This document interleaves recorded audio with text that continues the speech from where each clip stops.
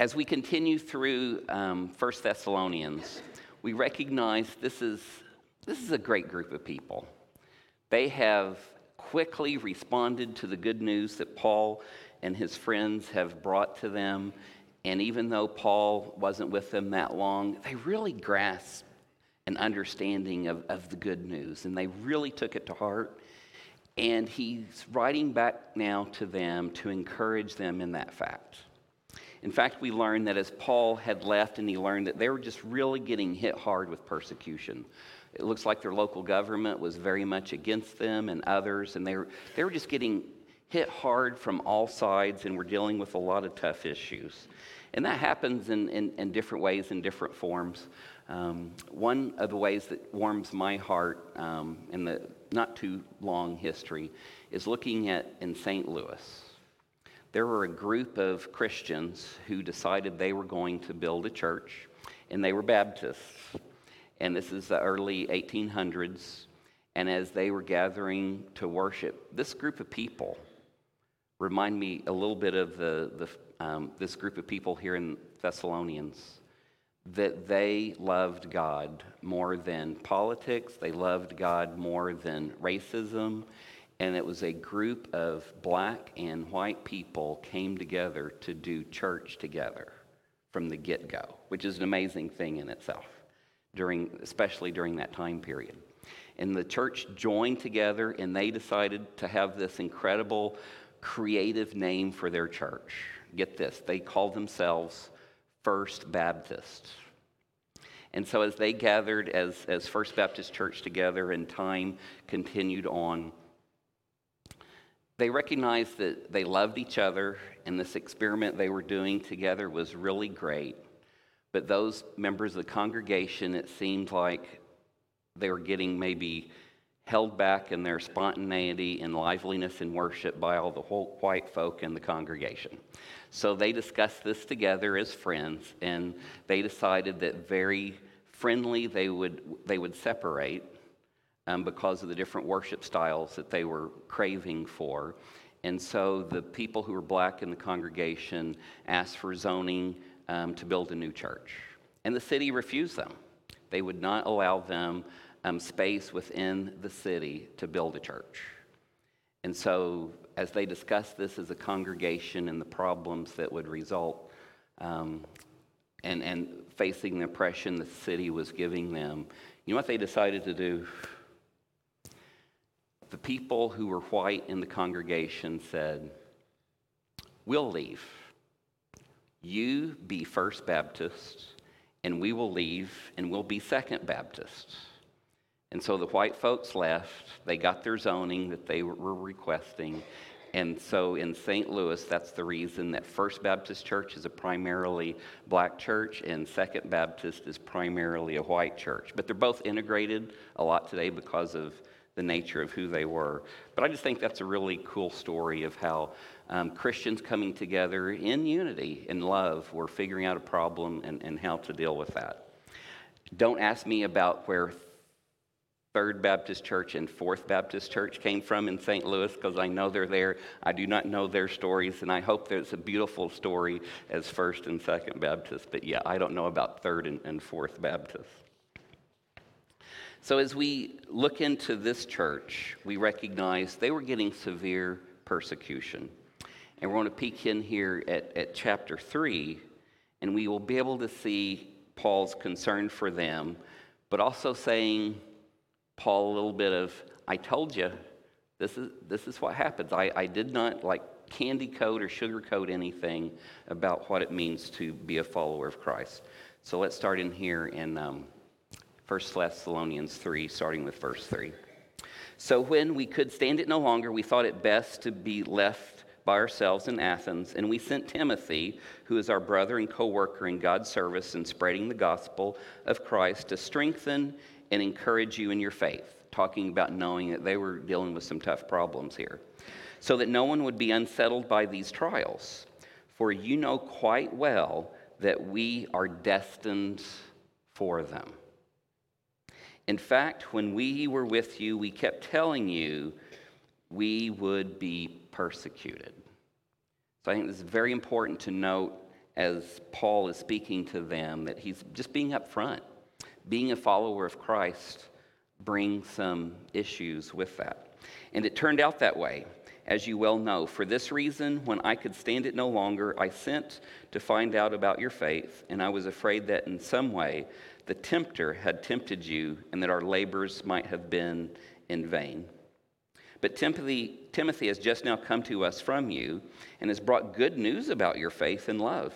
He's told us that you always have pleasant memories of us and that you long to see us just as we also long to see you. Therefore, brothers and sisters, in all our distress and persecution, we were encouraged about you because of your faith. For now we really live since you are standing firm in the Lord.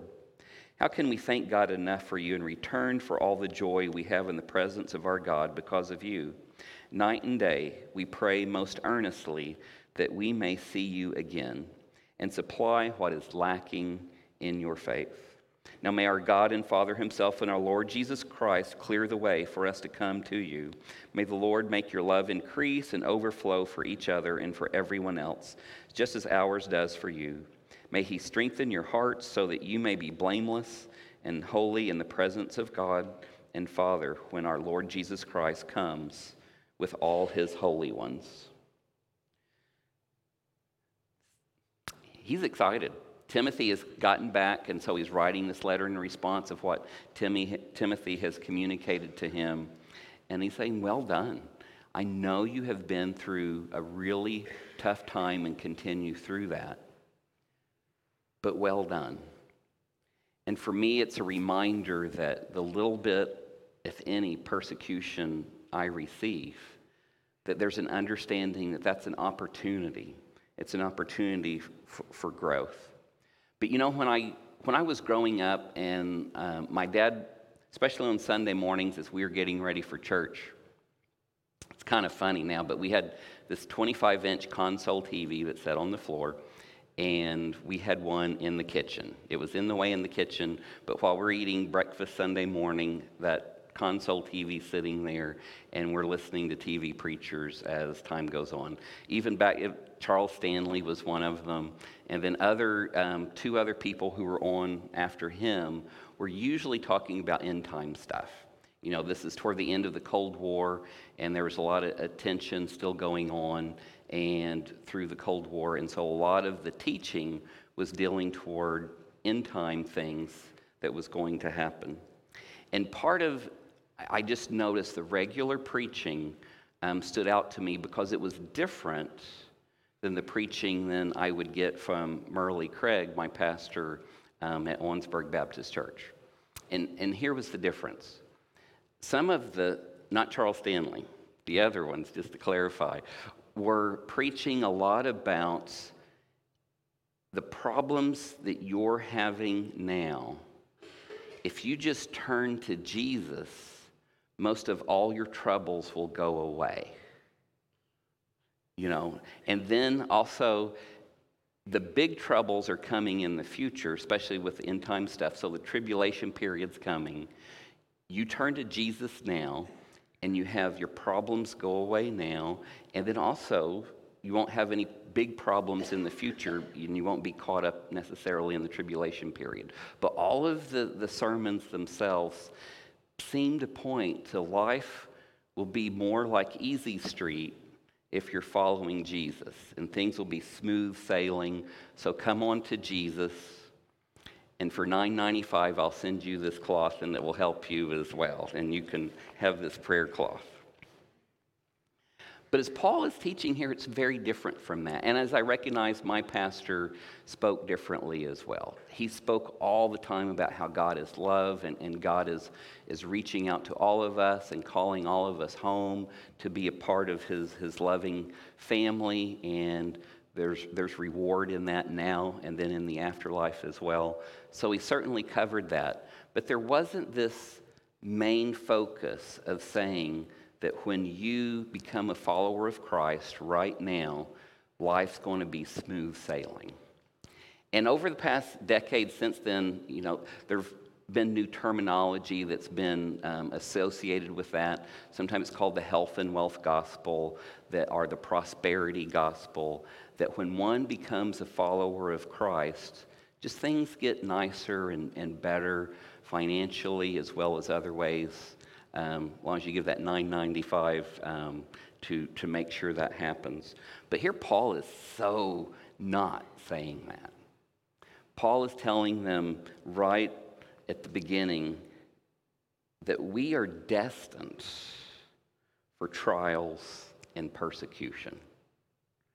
And I think that gives a truer picture of what it means to be a follower of Christ, because we're being presented with this understanding of the good news, of the opportunity to follow the creator of the universe, who created all that we can see, and at the same time is loving us so much that God has created this opportunity for us to have this intimate relationship with him. Jesus even said we can call our Heavenly Father Daddy. It can be that type of intimate relationship. And through what Christ has done on the cross, has made this avenue, this pathway for us to follow him.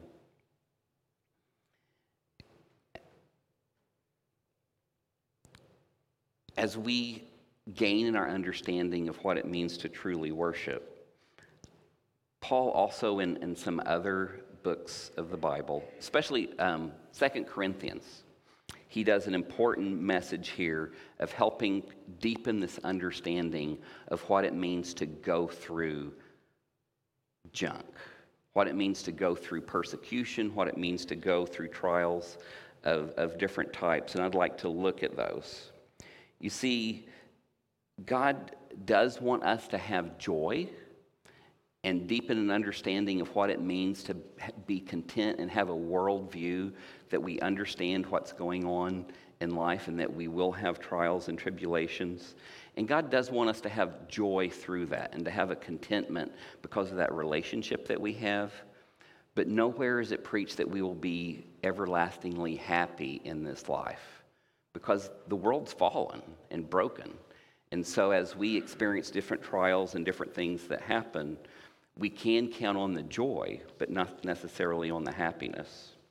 You see, growth, as Christ is calling us to enter this relationship, part of that is an understanding that we are going to be sanctified. We're going to grow to look more like Jesus if we're truly pursuing Jesus.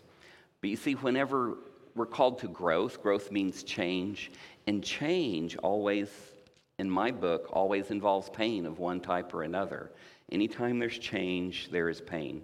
And one of the things that, as I was thinking about in my life of areas of where I've tried to grow in my relationship with Christ and my relationship with my wife, Lisa, I remember back, it's been almost 20 years ago, but we did a study on boundaries, and everyone got boundaries for kids and things like that. In my Sunday school class, we discussed boundaries.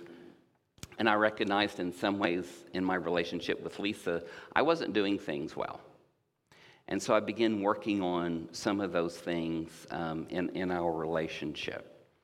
And I found that as I was trying to fix one thing about my attitude about things, it made other parts of my attitude, I think, worse. And so I was fixing one thing, but making something else work. And even now today, I'll notice, I'll say something to Lisa, and then after the fact, and she'll call me on it too, but I'll say something that's rude.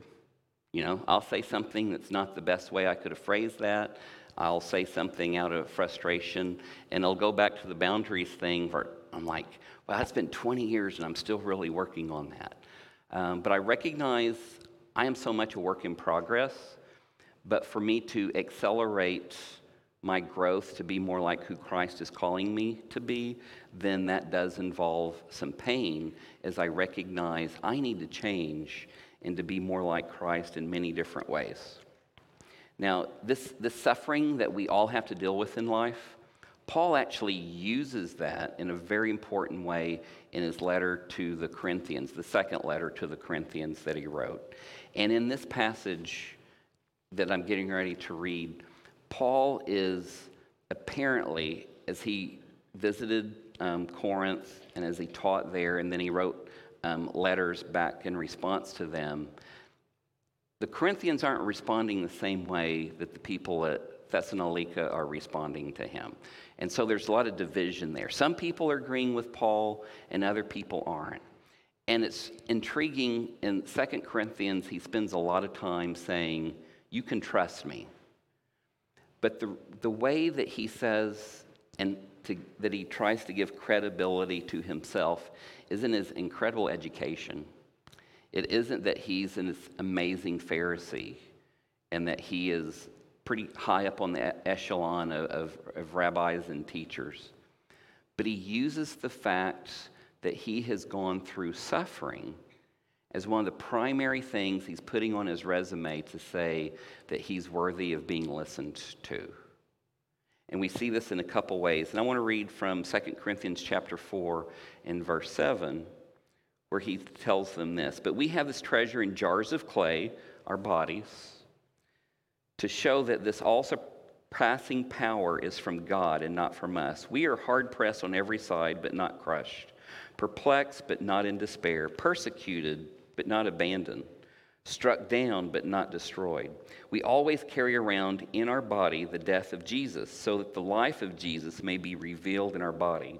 For we who are alive are always being given over to death for Jesus' sake, so that his life may be revealed in our mortal body. So then death is at work in us, but life is at work in you. So he's talking about these struggles that we deal with. It helps us to become actually inwardly more like Christ. Like as things happen to us in a negative way, he's mainly focused on persecution because of the gospel, but he's also referring some to the bad things that have happened to him in life. Whenever these things happen to us and around us, it's an opportunity for us to grow. It's an opportunity for us to learn what it means to have patience. It's an opportunity for us to be more like Christ as we allow the inner self to grow. He continues on in chapter 11 in the same letter, starting with verse 23, and he's going to run through the things that he's had to deal with. Are they servants of Christ? Am I out of my mind to talk like this? I am more. I've worked much harder, been in prison more frequently. So what Paul specifically is referring to this is poor Paul, he goes in and teaches and teaches at a place, and then after him come other people who are negating what Paul said. And it's really ticking Paul off because he's dedicating his life to this, and the people come in and saying Paul is wrong.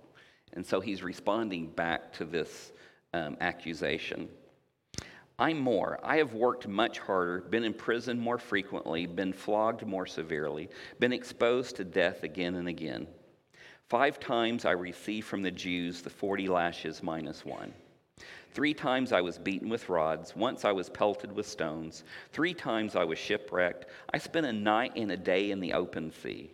I have been constantly on the move. I've been in danger from rivers, in danger from bandits, in danger from my fellow Jews, in danger from Gentiles, in danger in the city, in danger in the country, in danger at sea, in danger from false believers. I have labored and toiled, and I have gone without sleep.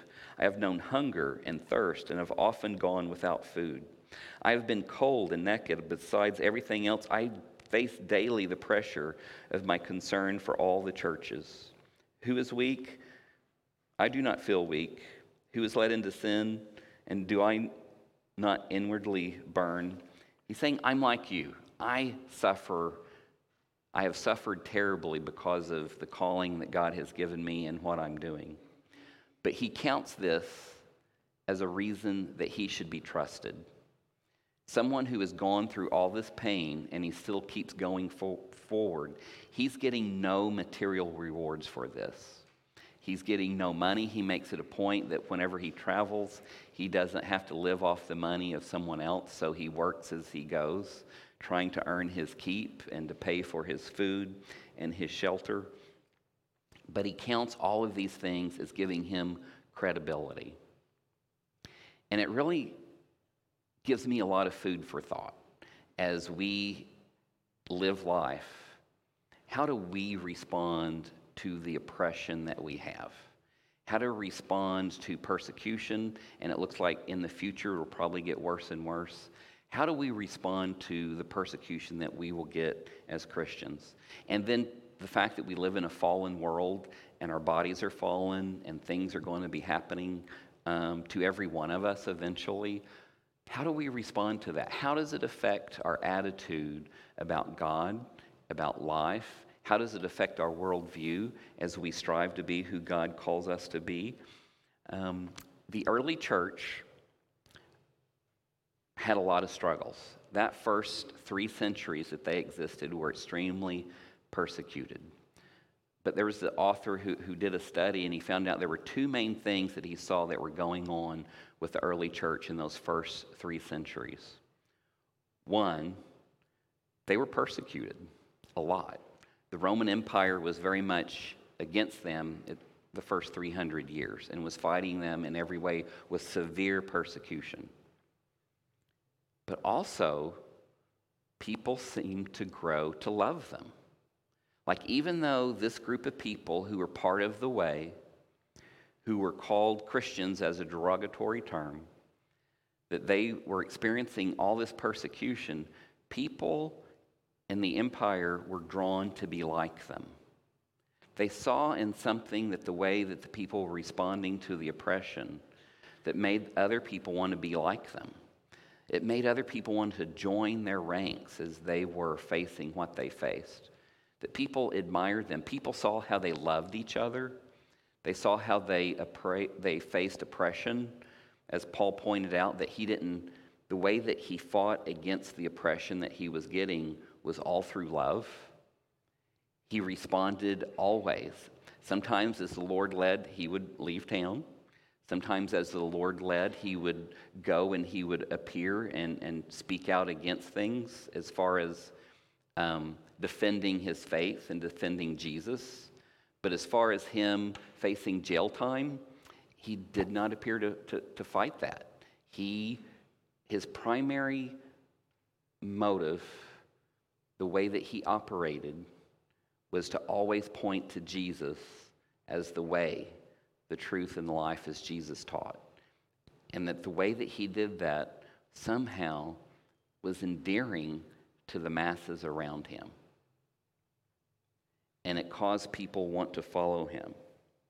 And so for us, our challenge as we read these passages is I want to ask us, the way that we respond to the negative things that come our way, whether it's through just bad things that happen to us because we live in brokenness, or persecution that we may be experiencing or face in the future, do we, as we get hit with this really hard stuff, does it cause people to want to be like us, or does it cause other people to back away because we're a hot mess and people are just giving us a wide berth? And it's a really important thing to consider that our primary drive is to point to Jesus in everything that we do and how we live our lives. And so it's critical that we want the world to see how we have to deal with very difficult issues, and we want them to see that we deal with that in a way that is in love and is pointing to Jesus, and not pointing to ourselves, not pointing to our own selfishness, our own anger. But the world needs Jesus. And since the world randomly isn't just picking up the scripture to read, as I mentioned last week, what they're first going to see of the word is how you present the word, how you present Jesus to the people around you. So our question this morning, as Danny throws that up, how does suffering affect my attitude?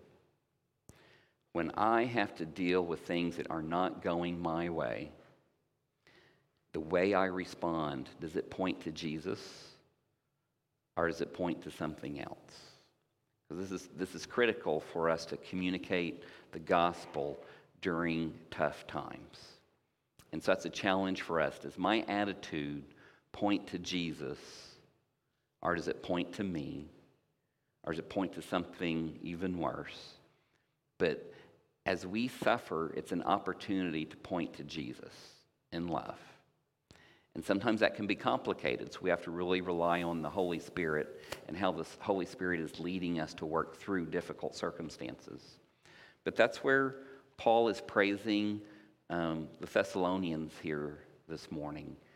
And if Paul was writing a letter to us, I would hope that he can say the same things, that we're dealing with things well. Are we? Are we personally? Are we as families? Are we as a church? It's something to always be thinking about. And our challenge is what's our attitude this morning? So as Linda plays through this first part of this hymn, be just listening to the Spirit speak and just say, God, does my heart need adjustment this morning? Is my attitude off sometimes? Does sometimes I point to me rather than to you? And God, tell me where that is so we can work on that together. If you would like prayer this morning, I'll be up here. If you want to talk about joining our church, I'll be up here.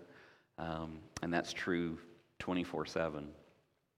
But listen to the Spirit this morning, and may all of our hearts be ready to hear the change that we need to make in our lives. Heavenly Father, as we recognize change can be rough, change can be painful. But God, as we put our hope and trust in you, it gives perspective on it.